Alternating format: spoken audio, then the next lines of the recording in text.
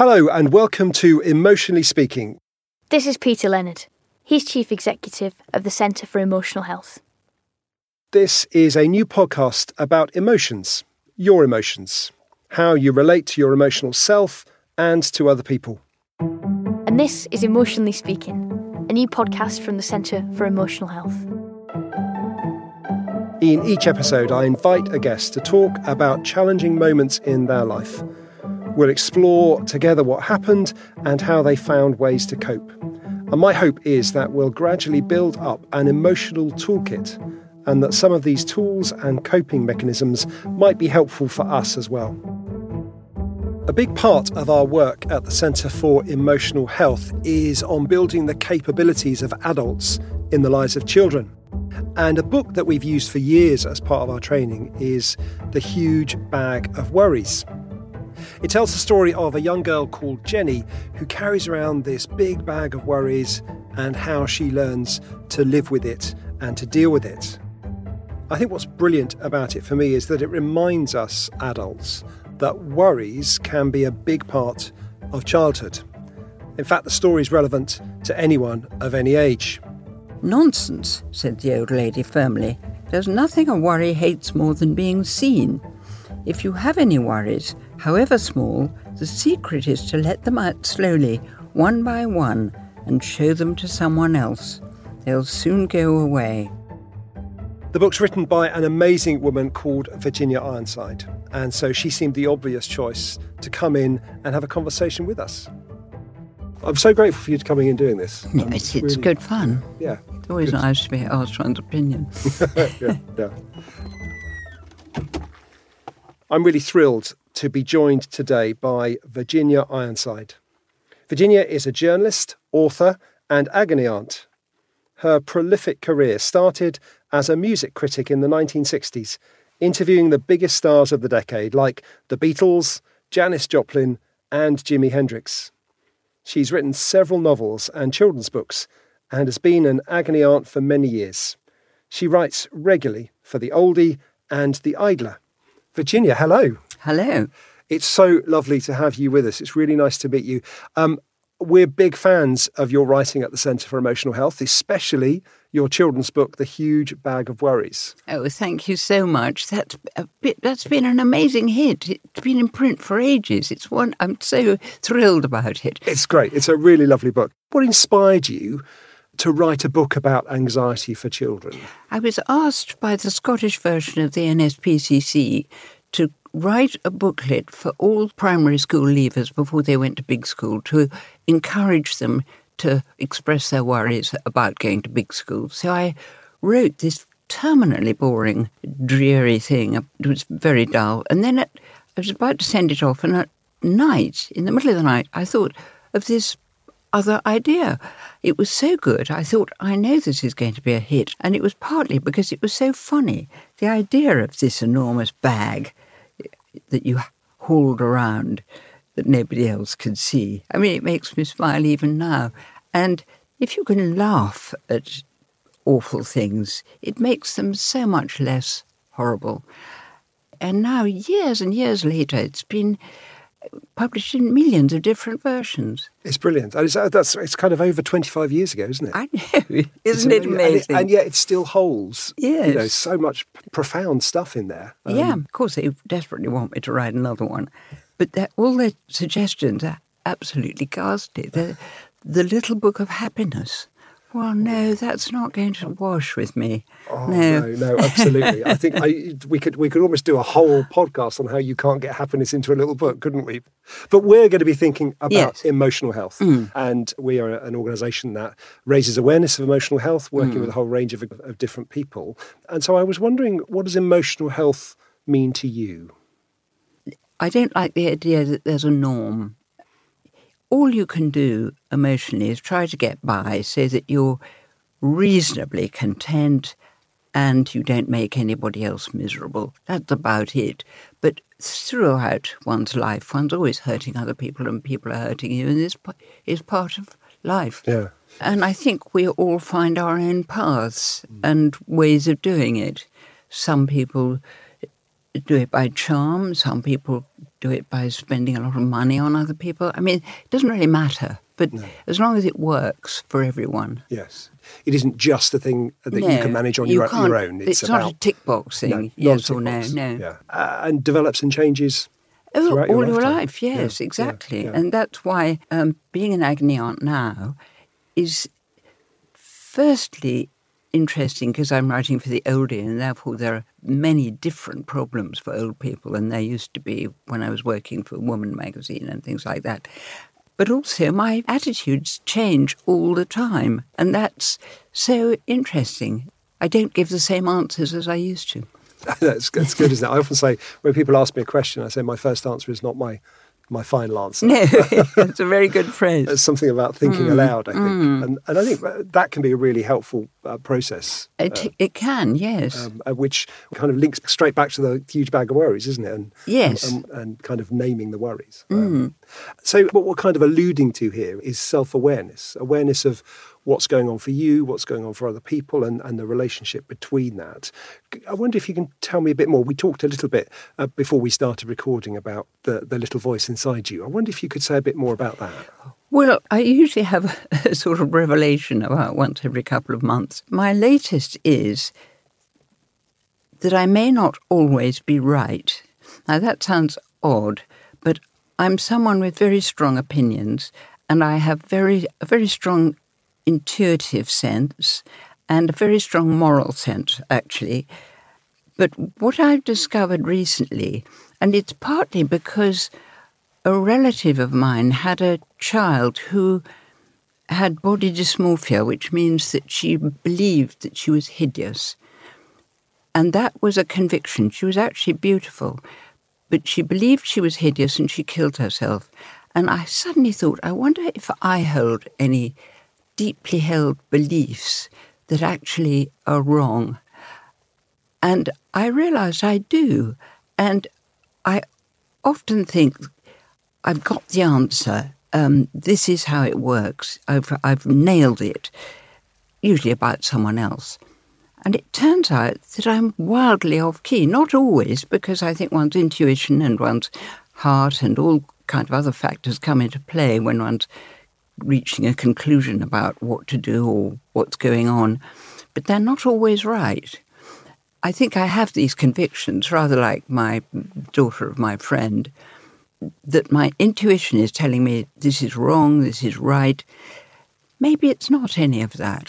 Yeah. Maybe I'm wrong. And it happens particularly if somebody doesn't ring me back, a friend. This is so common. It's with everyone.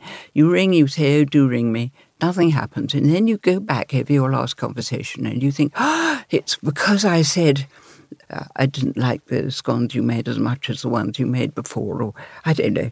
You're convinced that that's made them turn against you.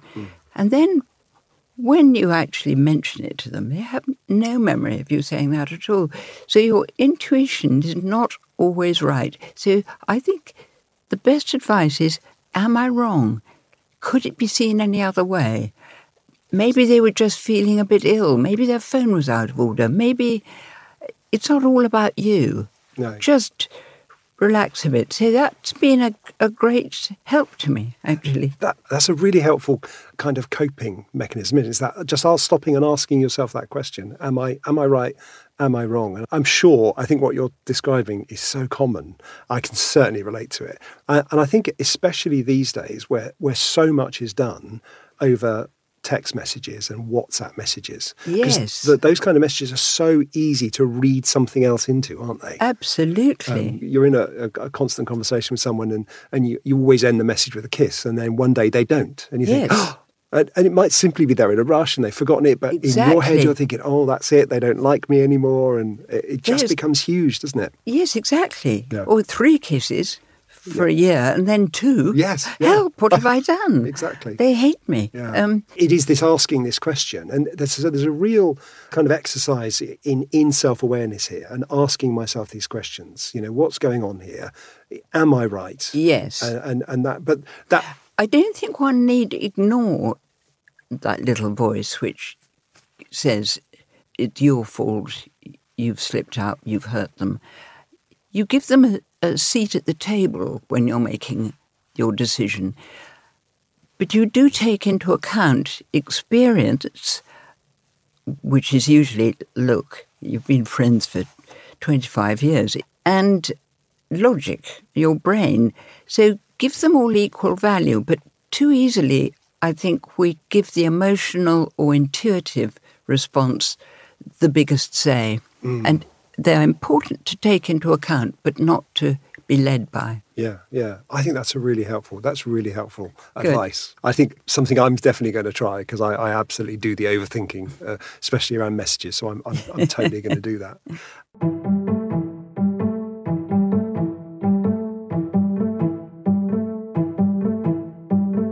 When you started working as a music critic, you were 19 years old. That's quite a world to suddenly be thrust into as a 19-year-old. Talking to these big hitters like, Janis Joplin and the Beatles. Did you get that kind of sense of, oh my goodness, the anxiety then? Oh yes, I've always been anxious, but particularly then because I thought they were stars and I was just some kind of idiot person who got into journalism out of luck, really. And I felt terribly intimidated by them. And they were intimidating. A lot of them were. I mean, Jimi Hendrix came from some street life. I could hardly understand what he said. And a lot of the groups were from the north, and they had real accents in those days. You couldn't decipher what they were saying, and they all had a kind of way of communicating with each other, and I always felt a fish out of water. But what I've only recently, and again, that's one of the good things about being older, realised, is that actually maybe they were terrified of me. I was right. My intuition was right. There was terror and fear around, but maybe it was their fear and not mine. And I never thought about that. Now I'm old, and this is another thing that's really helped me, being older. I try to think of people as my children, and it just makes me so much kinder to people. I don't mean I'm patronising or tell them to look both ways when they cross the road or anything like that, but it takes a threat out of them, and you see them as the vulnerable people they and you are. I found that calling people darling helps. It's funny. You just call people darling, and their ability to terrify you just goes. Yes. That's great. That's what we want. All these little tips to help us kind of navigate these kind of anxieties and feelings we have. We had a very brief conversation before we started recording about a hotel I'd been in recently, and when you approached the reception desk, every person who worked on the reception desk looked up and smiled.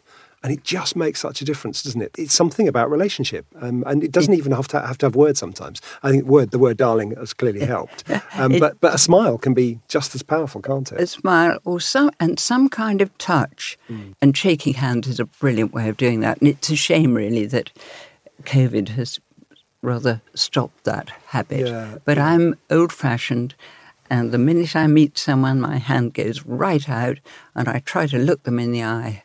And gosh, it makes a difference. Yeah, it's immediate human connection, isn't it? It's immediate establishment of some kind of relationship. And I think when we talk about things like emotional health, people often think of it as being quite a fluffy thing, but there are some really definite things that can be done, like asking myself the question, am I right here, am I wrong here? Like putting a hand out and making a connection. Yes. We talk in our training programs about empathy as being a really powerful way of connecting with someone and relationship building. So I think there are definite things you can do. And there are. And I guess you know, part of your role as an agony aunt is kind of helping people to establish that. And the other thing is standing up. It's not so easy for me now, I'm much older, but if you can always stand up when anybody comes into the room, it makes a difference. I said this to a friend of mine. I was staying the weekend, and he always got up, even at breakfast. And I said, you don't have to get up. And he said, oh, I always get up. He said, and particularly for children. I thought, gosh, that's a very good tip. So now I get up for children and I shake their hand, and they are very confused. But it's an acknowledgement of them that they're not used to at all, of being actually acknowledged by a strange adult. I mean, I wouldn't do it to a stranger in a bus, but if I... No, but if there's a need for some kind of human connection, then because they're in a very vulnerable position and they don't have a say usually. And there I am saying, and what's your name? And mine's Virginia. I'm really struck how small things can have a big impact. Small things can become bigger things. And that can work in a negative way, in the sense that small anxiety can very quickly become something much bigger. But my sense is that a small action can also have a very positive effect. It certainly can. Absolutely. Those things are crucial. Yeah. And very easy to do. Absolutely. So paying regard to those small things, whether they're, oh gosh, this is a red flag, there's something going on here I might need to think about, or actually I'm going to do something small because I'm going to establish a relationship. Yes. I'm going to put a marker down about how this is going to be positive and healthy. I think they're really important. I wonder if I can ask you, Virginia, about your book, Janie and Me. So you've written about the relationship in that book with your alcoholic mother. I'm wondering how anxiety and the emotional experience of that, how that's affected you, what it was like. I've discovered that most agony aunts and people in the caring professions, so-called, often have a troubled parent. And I think what it does is it makes you very, very intuitive, or it can do, not in every case, because you're always thinking, are they drinking? Are they drunk? Are they going to drink? What can I do? What can I do to make them sober? How can I help them be happy? It's a constant, terrible inner dialogue, which dogs me even now. But that has helped me be an agony aunt. So that's what happened to me, and that's the effect that her alcoholism had on me.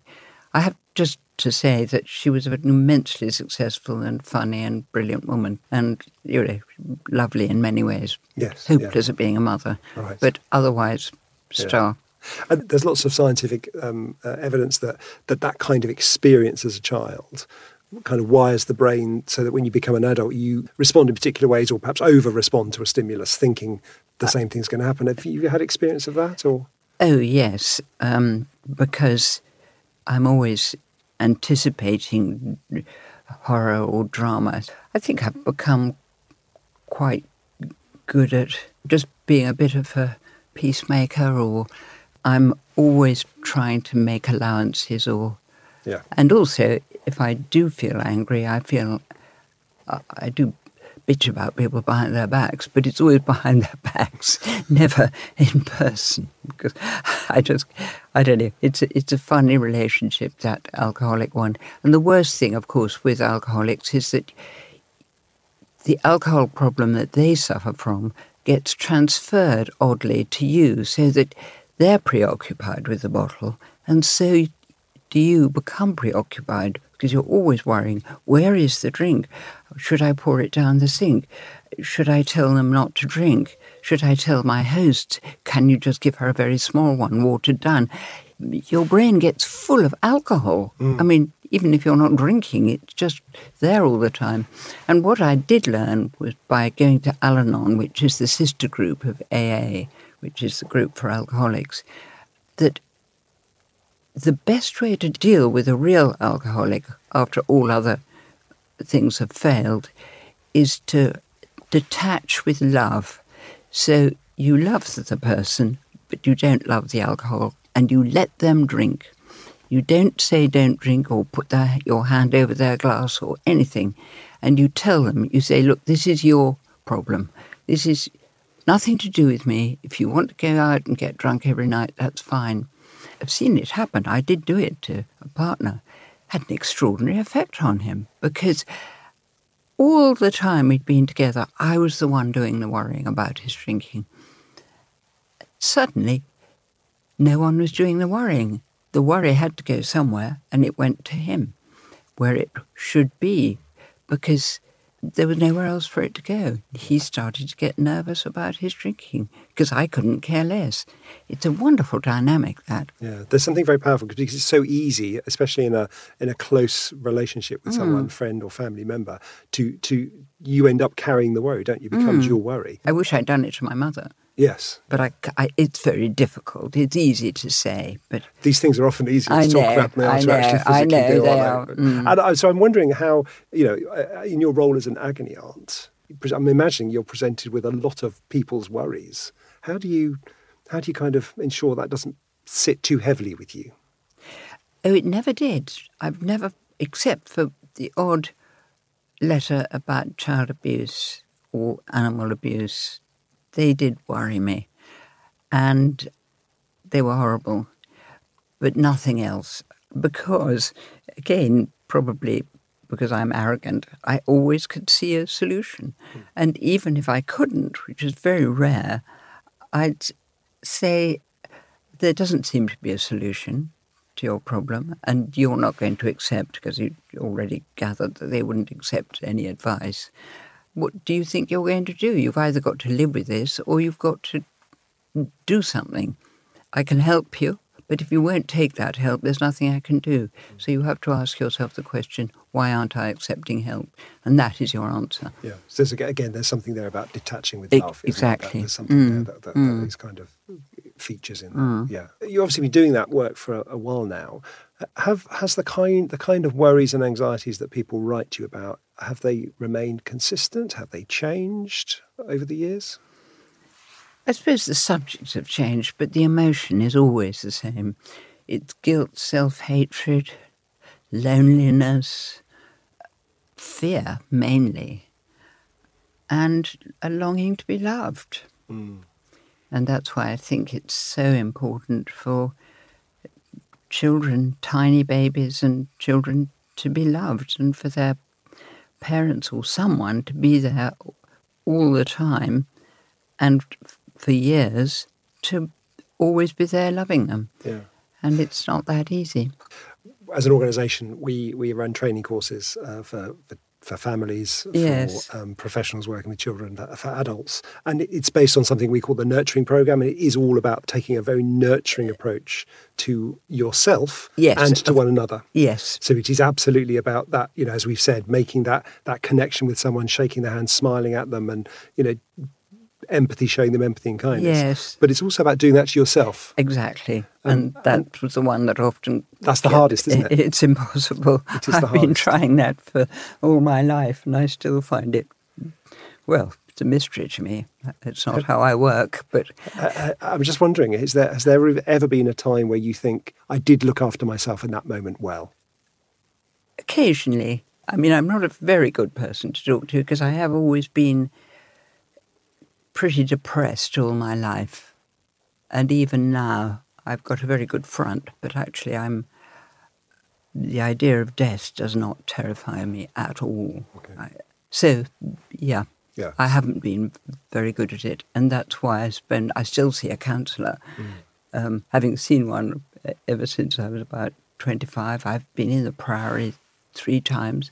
I suppose that could be a good qualification for giving advice, or a bad one. I'm not sure. But I think that seeking help when you require it is a really healthy thing to do. I know for myself, there are times when life is difficult, or when I've hit a patch of poor mental health, and sometimes I think, okay, I can see what's going on here. I need a break, or I need to spend time with friends. And other times it's actually, I need to go and see a professional now, because this has got to the extent where I can't do this simply by tweaking. I need to get something significant. I think there's something very emotionally healthy about saying, I need to get some help now, and going and getting it. So I think that's actually quite nurturing. Apparently, there was a survey done that said 90% of the healing ability of counselling is making the first phone call to the counsellor. Yeah. So forget about all the actual talking. It's that seeking help. You're absolutely right. Yeah. And the other thing is to remember that, look, here, you and I, pretty successful in our own ways, we're nutcases. We're emotional. I don't know about you, but I am. And you've said that you have moments when you've had to seek help. Yeah. This is the norm. To isolate it as mental health problems, Well, we all it doesn't help, really. It's just part of being human. It is part of being human, and that's absolutely what we at the Centre for Emotional Health are trying to get people to be aware of and to talk about, saying actually, managing your emotions is a very normal thing to do, and recognising when you need help. And not managing them. And not managing them, absolutely, is also a normal place to be, and seeking help when you require it, and talking about it as we've been doing today is so important. Which brings me straight back to the book. Yes. And I'm really struck by how much of what we've talked about today has sent me back to the book in terms of naming the worry, talking about the worry, asking questions about the worry. Whose worry is this? Is it? Yes, exactly. Yes. That's what I mean. It's a beautiful book, and it's very kind of straightforward. But there's some real profound stuff in there about the human condition, I think. I think there is. I don't know where it came from. It can't have come from me, but it does work. I think you're being very modest. I think you're a genius.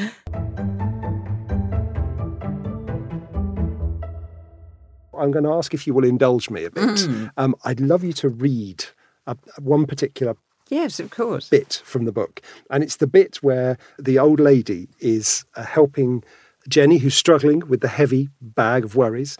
And to those of you listening, if you've not read or seen The Huge Bag of Worries, please do go and have a look at it. You can buy the book, which would make Virginia very happy. You can also, there are read versions of it on YouTube as well that you can listen to as well. So, well, this is when Jenny is approached by the old lady, who is about the only person who sees the bag of worries sitting beside her and almost pushing her off the wall. And the old lady says, "Can't we open up the bag of worries and see what's in it?" And Jenny says, No. It's absolutely terrifying. "Nonsense," said the old lady firmly. "There's nothing a worry hates more than being seen. If you have any worries, however small, the secret is to let them out slowly, one by one, and show them to someone else. They'll soon go away."